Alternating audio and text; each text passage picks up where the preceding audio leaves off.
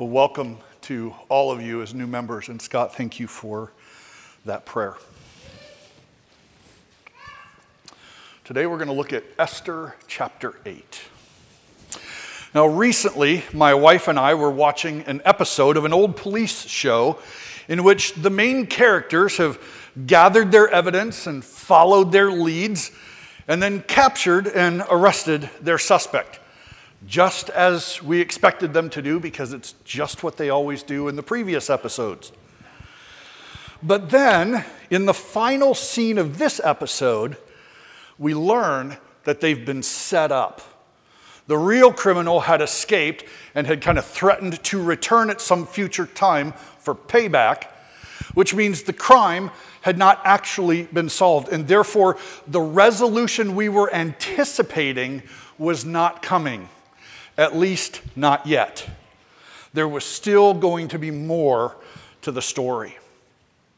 I feel a little bit of that same sense of delayed satisfaction as we move from Esther chapter 7 into chapter 8. Back in chapter 7, Haman was exposed and executed for his crime. And as we fully expect the storyline to begin to resolve at that point. After all, the enemy of the Jews has been eliminated, right? But as we take our first steps into chapter 8, we discover that the resolution we were anticipating is not coming, at least not yet. There's still more to the story. Haman, the enemy of the Jews, may be dead and his genocidal plans may have been exposed, but the decree he issued was still in effect, which means Esther's people, the Jews, are still under the threat of death. You might remember from chapter 3, verses 12 and 13, that Haman's decree called for every Jew in the Persian Empire to be killed, destroyed, and annihilated. Young and old, women and children. And this was to be done without hesitation and without mercy on the 13th day of the 12th month. Haman had written this law, if you remember, in the king's name and sealed it with the king's signet ring, making it irrevocable. It could not be repealed. And as a result, when the king found out, he had the power to punish Haman for what was essentially a crime against the crown. And he did, hanging Haman on the very gallows that Haman had built to execute Mordecai. But the king could not rescind or veto the law itself.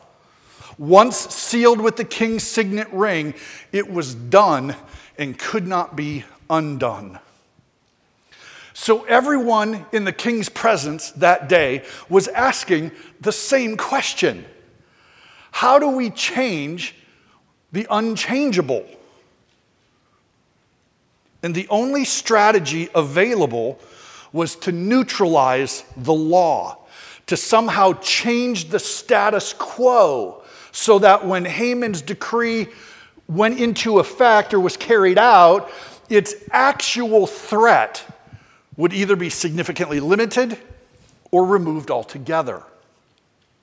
If Esther's people were going to be spared from annihilation, as the queen had requested, a solution would have to be found within those parameters. And in the 17 verses that we're going to look at today, the author of Esther describes kind of a 5-stage process in which Esther, Mordecai, and King Xerxes attempt to do exactly that. So let's take a closer look. Stage 1 occurs in verses 1 and 2 as Mordecai is promoted into Haman's position. Mordecai is promoted into Haman's position. Let's look at verse 1. It says, that same day, King Xerxes gave Queen Esther the estate of Haman, the enemy of the Jews. And Mordecai came into the presence of the king, for Esther had told how he was related to her. So chapter 8 begins that on the same day that Haman was executed, the king gave to Esther the entire estate of Haman. Now, that seems strange to us when we hear that, because in our culture, a person's estate is always passed along to the next of kin. It travels along in the family. But under Persian law, the property of a condemned criminal was forfeited to the crown. So King Xerxes confiscated the estate, but instead of keeping it for himself, he gave the entire estate to Esther. And this was certainly a generous act towards his queen, because Haman's estate was a considerable fortune. But I also have to wonder in the back of my mind if it may have been the king's way of atoning for the role he had played in Haman's decree against her people. I mean, he had, after all, given his signet ring to Haman without doing his due diligence. So in some ways, there's a part of me that feels like maybe the king was trying to make up a little bit. In Proverbs chapter 13, verse 22, it says, "A good man leaves an inheritance to his grandchildren, but the sinner's wealth is stored up for the righteous." And in first verse of chapter 8, we are seeing Solomon's wisdom carried out right here in front of us. When Esther received Haman's estate, she was given complete control and authority over his properties, his possessions, his money, his slaves, and even his family. Even his family. Considering that Haman is now dead and no longer poses any threat, Esther reveals to the king that she is related to Mordecai. They are cousins, but Mordecai had raised her like a daughter. Upon hearing this news, the king invited Mordecai into his presence. The text doesn't say this, but I think the king immediately realized that the man who had saved him from assassination, well, they're actually related now by marriage. Mordecai's family. So Mordecai was brought immediately in to see the king. When Mordecai arrived in verse 2, it says, "The king took off his signet ring, which he had reclaimed from Haman, and he presented it to Mordecai. And Esther appointed him over Haman's estate." So being given the signet ring, Mordecai is now vested with all of the power and authority previously wielded by Haman, including the authority to issue decrees in the name of the king. And being appointed over the estate of Haman by Esther means that Mordecai now has complete control and authority over Haman's wealth and his family. Friends, what happens here in verse 2 simply reinforces an important principle that we learned last week. I'll remind you what it was. A man reaps what he sows. A man reaps what he sows. Remember last week, we saw that Haman had sowed rage and revenge against Mordecai, and Haman had reaped rage and revenge from the king. We saw how Haman had sowed seeds when he plotted the execution of Mordecai, and he had reaped that harvest when he himself was executed on the very gallows he intended for Mordecai. And this week we're reminded of the same lesson again. Just as Haman had planned to plunder the Jewish people after they were exterminated, so now he has been plundered after his execution, and his entire estate has been turned over to Mordecai the Jew. This is just a reminder for us, friends. We would be very wise to be careful about how we live, for a man reaps what he sows. Let me share one more thought with you about how this verse can apply to our lives today. And I'll say it like this. Mordecai's promotion is not a promise to every Christian. Mordecai's promotion is not a promise to every Christian. Mordecai's promotion into a position of wealth and power does not mean that God promises this outcome for every believer. Faithful Christians are not always going to be promoted and given increased responsibility and authority. Sometimes he or she is going to get fired when they make a stand for Christ. A brief review of Hebrews 11 reminds us that faithfulness to God in this life will often lead to hardship and adversity and persecution and sometimes death.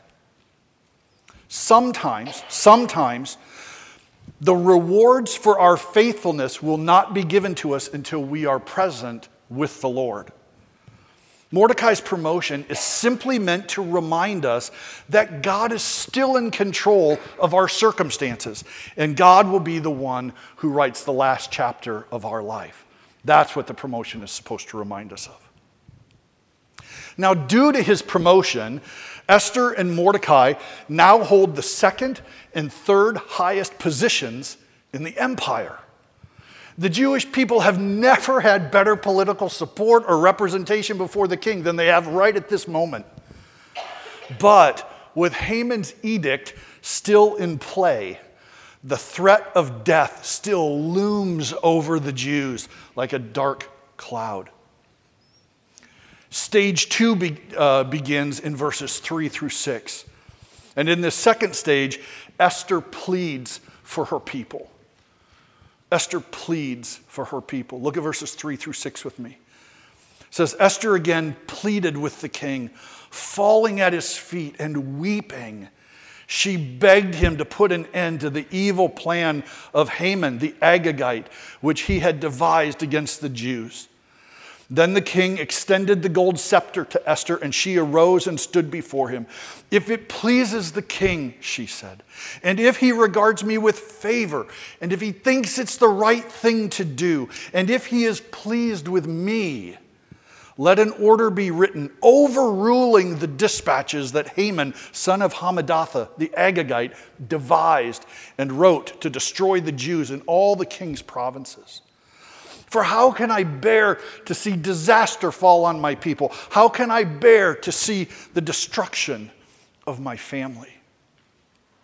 And again, in these verses, we see the tenderness of Esther's heart for her people.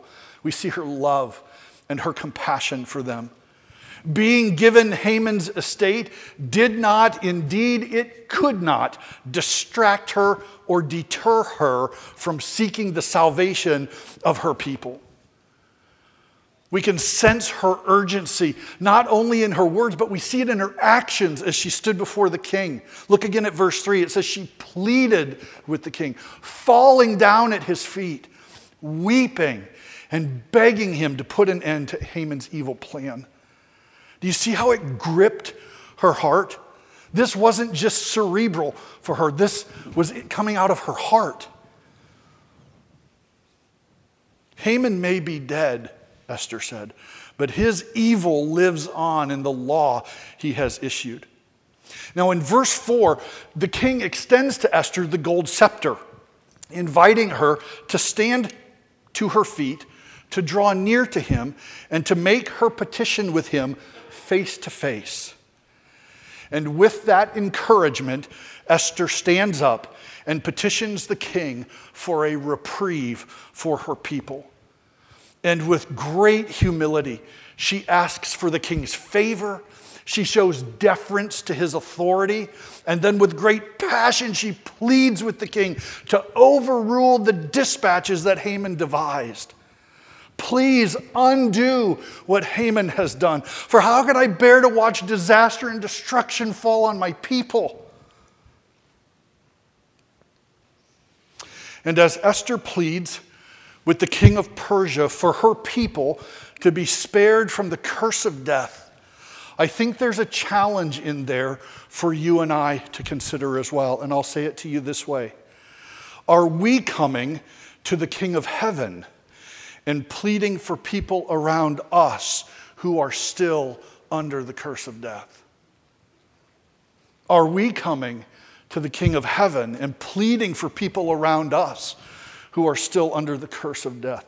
Are there specific friends or family or co-workers for whom we are begging God with tears that he would spare their lives from certain and eternal death.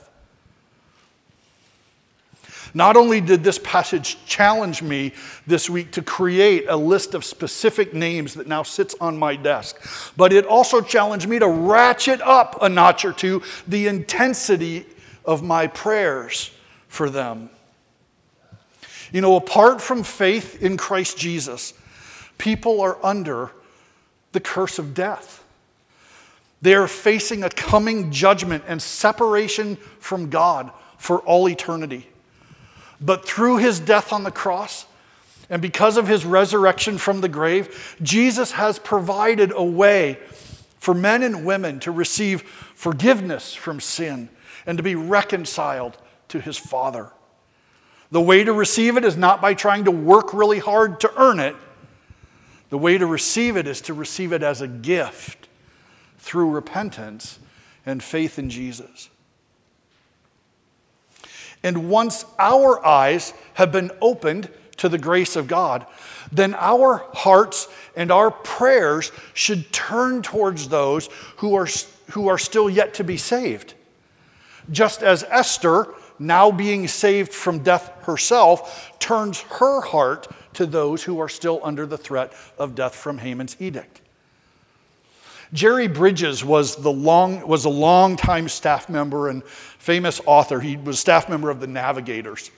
He passed away about 5 years ago. But he wrote this in one of his books called The Gospel for Real Life. He said, God intends that everyone who has embraced the gospel become a part of the great enterprise of spreading the gospel. What our particular part is in this great enterprise may vary from person to person, but all of us should be involved. What part we play may vary, but all of us should be involved. And so I wonder if you would consider taking on this same challenge as I did this week. Wonder if you would go before the Lord and consider, with the Holy Spirit's help, forming a list of 2 or 3 specific people that you would begin to pray for by name, pleading with God for their salvation, and then ask the Holy Spirit to ratchet up in your heart that sense of urgency for their salvation. I'm praying that God will do that in every single one of us. All right, let's look at stage 3. In this third stage, the king proposes a second decree.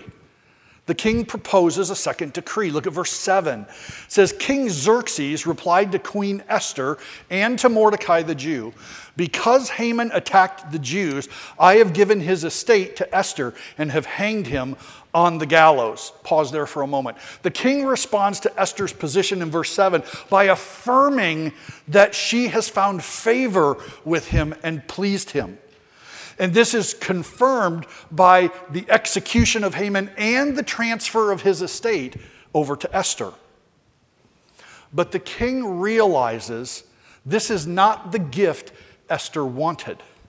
She wants the king to veto Haman's decree, rendering it null and void. The obstacle that Esther and Mordecai faced was that the laws of the Medes and Persians were unalterable.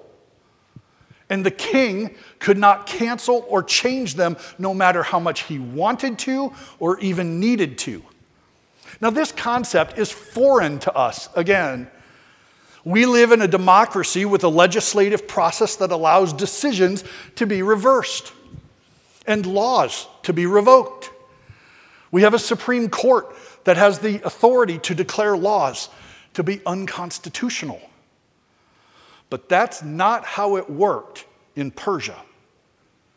You know, for all his bravado and for all his promises to Esther to give her up to half his kingdom, King Xerxes could not keep his promise and do what Esther was asking him to do. But that does not mean they were out of options. Xerxes had learned a thing or two about politics in his 12 years as king over Persia, and his hands were not completely tied just yet. Look at verse 8. he says, "Now write another decree in the king's name in behalf of the Jews as seems best to you, and seal it with the king's signet ring. For no document written in the king's name and sealed with his ring can be revoked." See, since Haman's original decree could not be changed or rescinded, the king suggested they try a different approach. They could issue a new decree that would counteract the threat of the first one, making the first law more difficult, if not impossible, to carry out. And this would essentially neutralize Haman's decree. So Mordecai, having been promoted by the king, now had the authority to write this new edict, and he had the king's signet ring, meaning he could write it in the king's name and send it out as the king's command. And like the first, this new decree could not be revoked.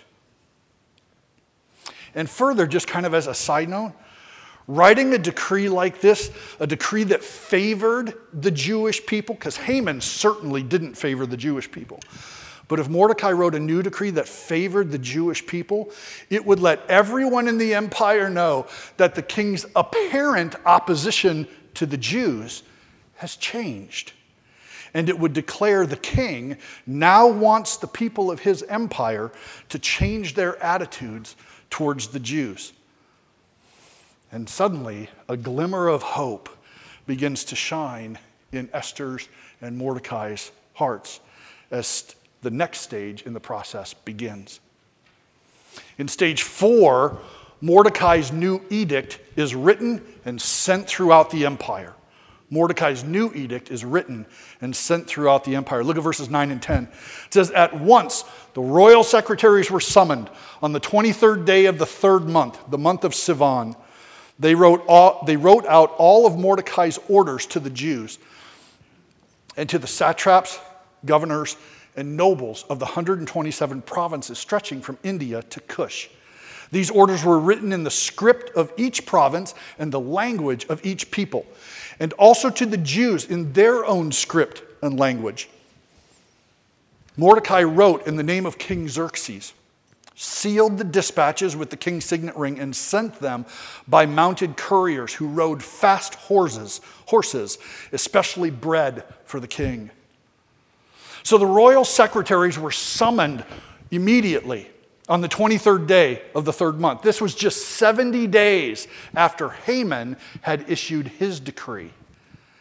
And just as the secretaries had done for Haman, so now they're going to do the same for Mordecai. They're going to write out all of Mordecai's orders. They're going to make sure that they're translated into the script and language of every people group throughout Persia.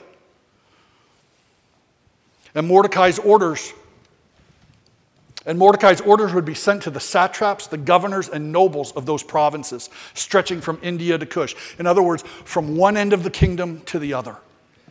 And do you see what people group leads that list? It's the Jews. It's the Jews. And that is no accident, friends. By placing the Jews first in this list, in a legal document, Mordecai has elevated the status of the Jews throughout Persia, placing them on the same level as rulers of the provinces, giving them a privileged identity among the peoples. The Jews, who were once helpless targets of evil, are now a people empowered by the king's decree. And so written and sealed, these dispatches are now sent off and delivered by mounted couriers riding fast horses that were specially bred for the king. It's interesting, the Persian Empire was actually widely admired for its communication system and for its efficiency. A system that was very similar to the Pony Express that would be used in the American West almost 2,000 years later.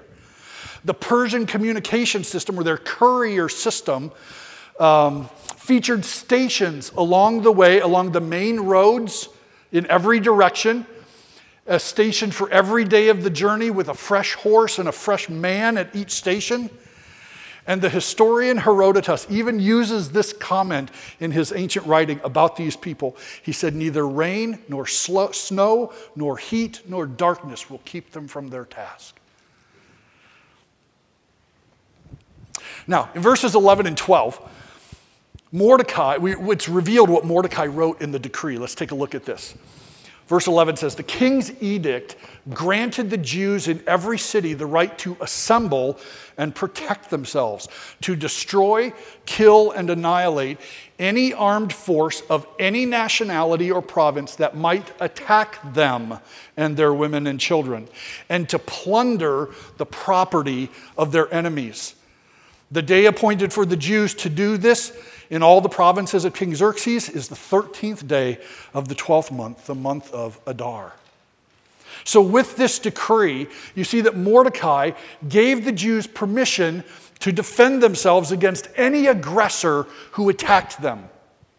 See, under Haman's decree, attacking the Jews and killing them and plundering their possessions, that was permitted and even protected by the law. But any form of gathering in groups or assembling together by the Jews for self-defensive purposes would have been considered a criminal act. You see, this left the Jews alone and isolated. A particular Jewish person or a single family could be attacked by a group with no possibility of overcoming. It left them vulnerable. And to be sure, there were plenty of people scattered throughout the empire who, like Haman, hated the Jews and were eagerly anticipating an opportunity or a chance to kill them legally. But Mordecai's decree changed everything. Because assembling was now permitted. And the word for assembling means to muster an army. In other words, the decree was giving the Jews the right to gather in groups and defend themselves, even if it led to the death of the attacker. To be clear, let's be really clear here, the Jews were not allowed to be the aggressor. They could not initiate the violence. They could not go looking for a fight. But they were allowed to defend themselves. And by making this provision, Mordecai changed the status quo. Which means on the 13th day of the 12th month, if anyone attacked the Jews could now assemble as an army and defend themselves to the death, in effect, neutralizing Haman's decree, significantly limiting its actual threat against the Jews. Look at verse 13. It says, a copy of the text of the edict was to be issued as law in every province and made known to the people of every nationality so that the Jews would be ready on that day to avenge themselves on their enemies. The couriers riding the royal horses raced out, spurred on by the king's command, and the edict was also issued in the citadel of Susa.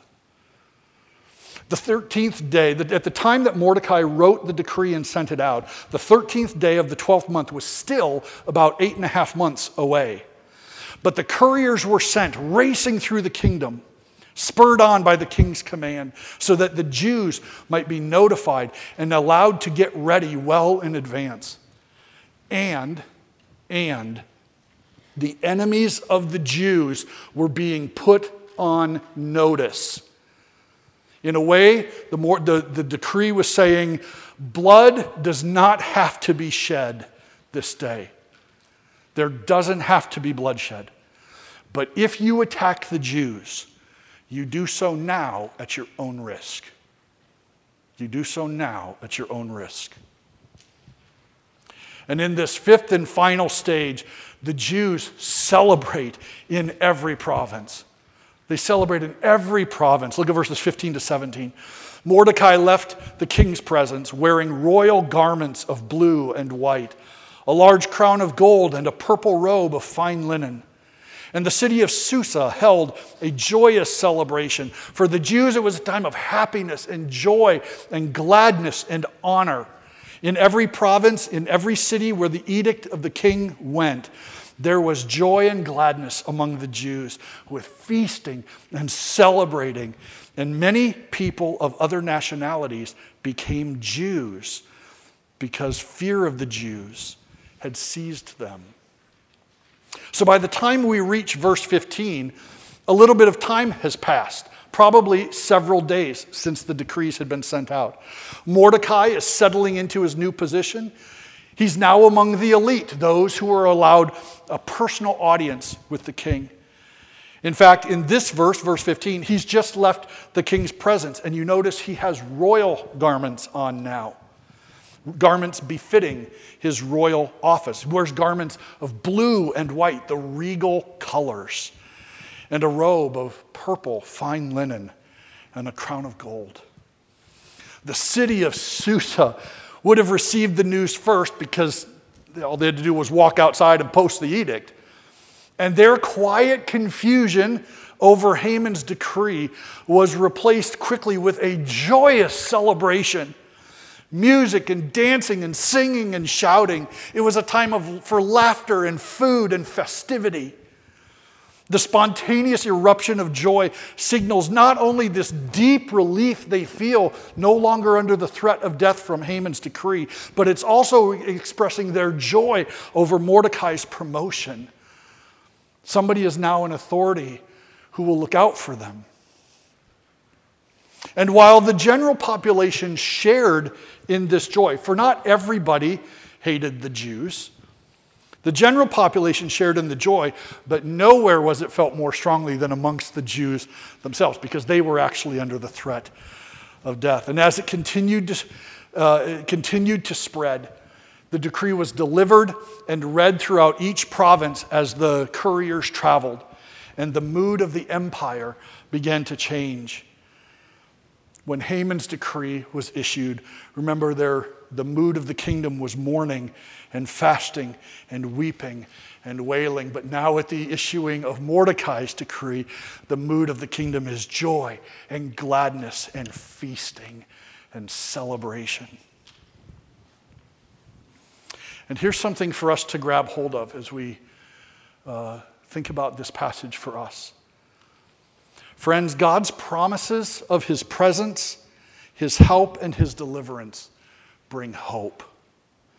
God's promises of his presence, his help, and his deliverance bring hope. The Jews throughout Susa and the empire were living under gloom and fear. Haman's decree had brought nothing but despair and the promise of death. Anyone here under a weight of darkness and hopelessness that feels like it's going to swallow you up? I know I feel like that at times. Anyone here feel like joy and laughter have left you abandoned on the side of the road? If so, you need to know that Esther and Mordecai and about 15 million Jews in Persia carried that same burden from the time of Haman's decree until the time of Mordecai's decree. But God was there, and they were not alone.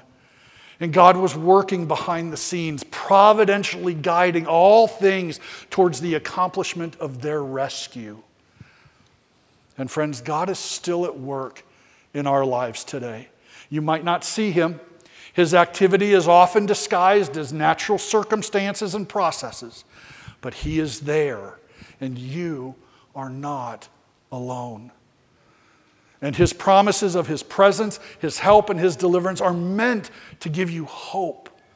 Not an empty hope, not a disappointing hope, but a certain hope, a sure hope.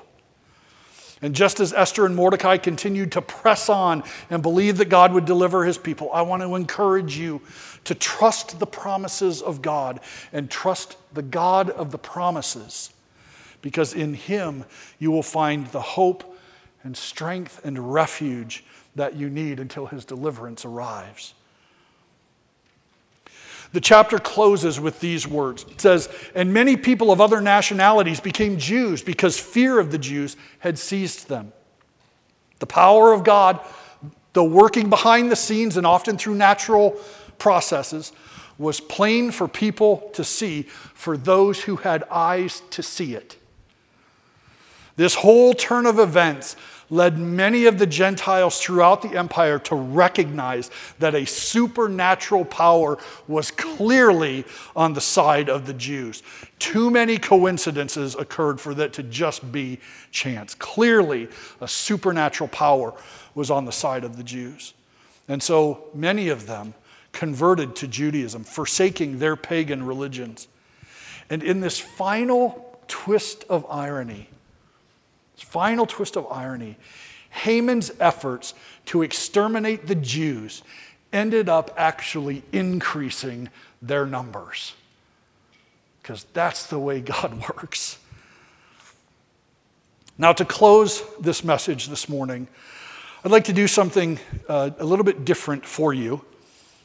I want to read for you Psalm 37.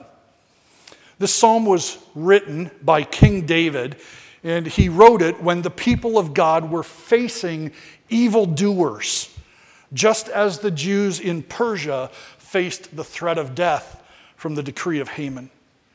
And in this psalm, God calmly assures his people that he will deliver those who trust in him, and he will bring the evildoers to their end. And as I read this, I want to encourage you to try to listen to these words on two levels. At the first level, I want you to just hear these words as they fit into and kind of speak to the context of the story of Esther. But on another level, I'd like for you to listen to these words and try to hear them as God's whisper of hope given directly to you. Okay?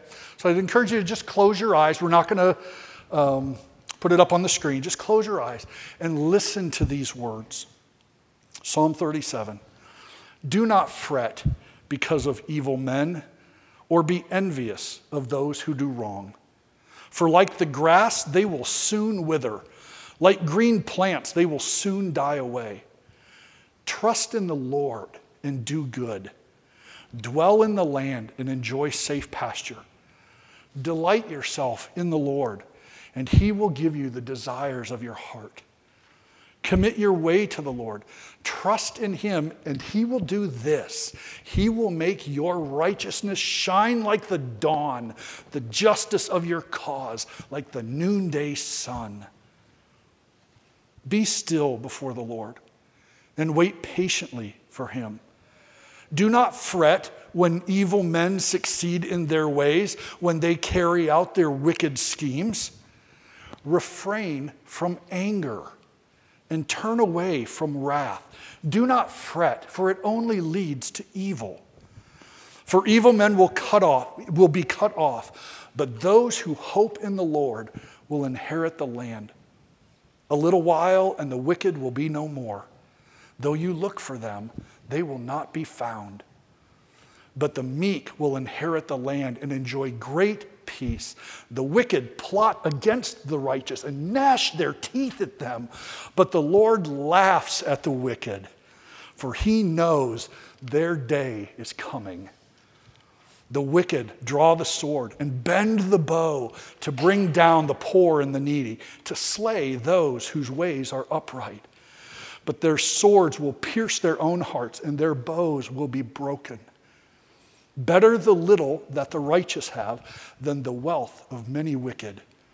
For the power of the wicked will be broken, but the Lord upholds the righteous. The days of the blameless are known to the Lord, and their inheritance will endure forever. In times of disaster, they will not wither. In days of famine, they will enjoy plenty, but the wicked will perish. The Lord's enemies will be like the beauty of the fields. They will vanish like smoke. Turn from evil and do good. Then you will dwell in the land forever. For the Lord loves the just and will not forsake his faithful ones. They will be protected forever, but the offspring of the wicked will be cut off. The righteous will inherit the land and dwell in it forever. The mouth of the righteous man utters wisdom, and his tongue speaks what is just. The law of God is in his heart, and his feet do not slip. The wicked lie in wait for the righteous, seeking their very lives. But the Lord will not leave them in their power or let them be condemned when brought to trial.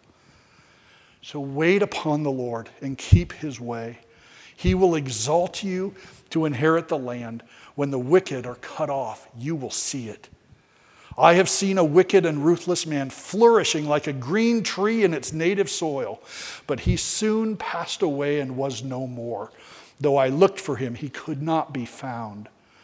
Consider the blameless, observe the upright. There is a future for the man of peace, but all sinners will be destroyed. The future of the wicked will be cut off. The salvation of the righteous comes from the Lord. He is their stronghold in time of trouble. The Lord helps them and delivers them. He delivers them from the wicked and saves them because they take refuge in him. Let's pray, and then the worship team is going to come and lead us in our final song. Heavenly Father, we want to just surrender ourselves before your word and before you, its author. God, I pray that your Spirit would be free in every one of us to do the work that he wants to do, to use these scripture passages to mold our hearts so that we become more and more like Christ, less and less like the people around us. God, I pray that the words of this psalm would bring hope to those who are carrying heavy loads. I pray that they would find refuge in them and find rest. I pray that the words of this psalm would guide our steps. May we learn to do what it has asked us to do, to trust in you, to delight in you, to be still before you, to refrain from anger, to turn from evil and do good. And may we learn to wait for you and keep your way. Lord, we look to you always for courage and hope and strength. Just as you gave it to Esther and Mordecai, I pray that you would give it to us through the power of your Holy Spirit. And we pray all of this in Jesus' name. Amen.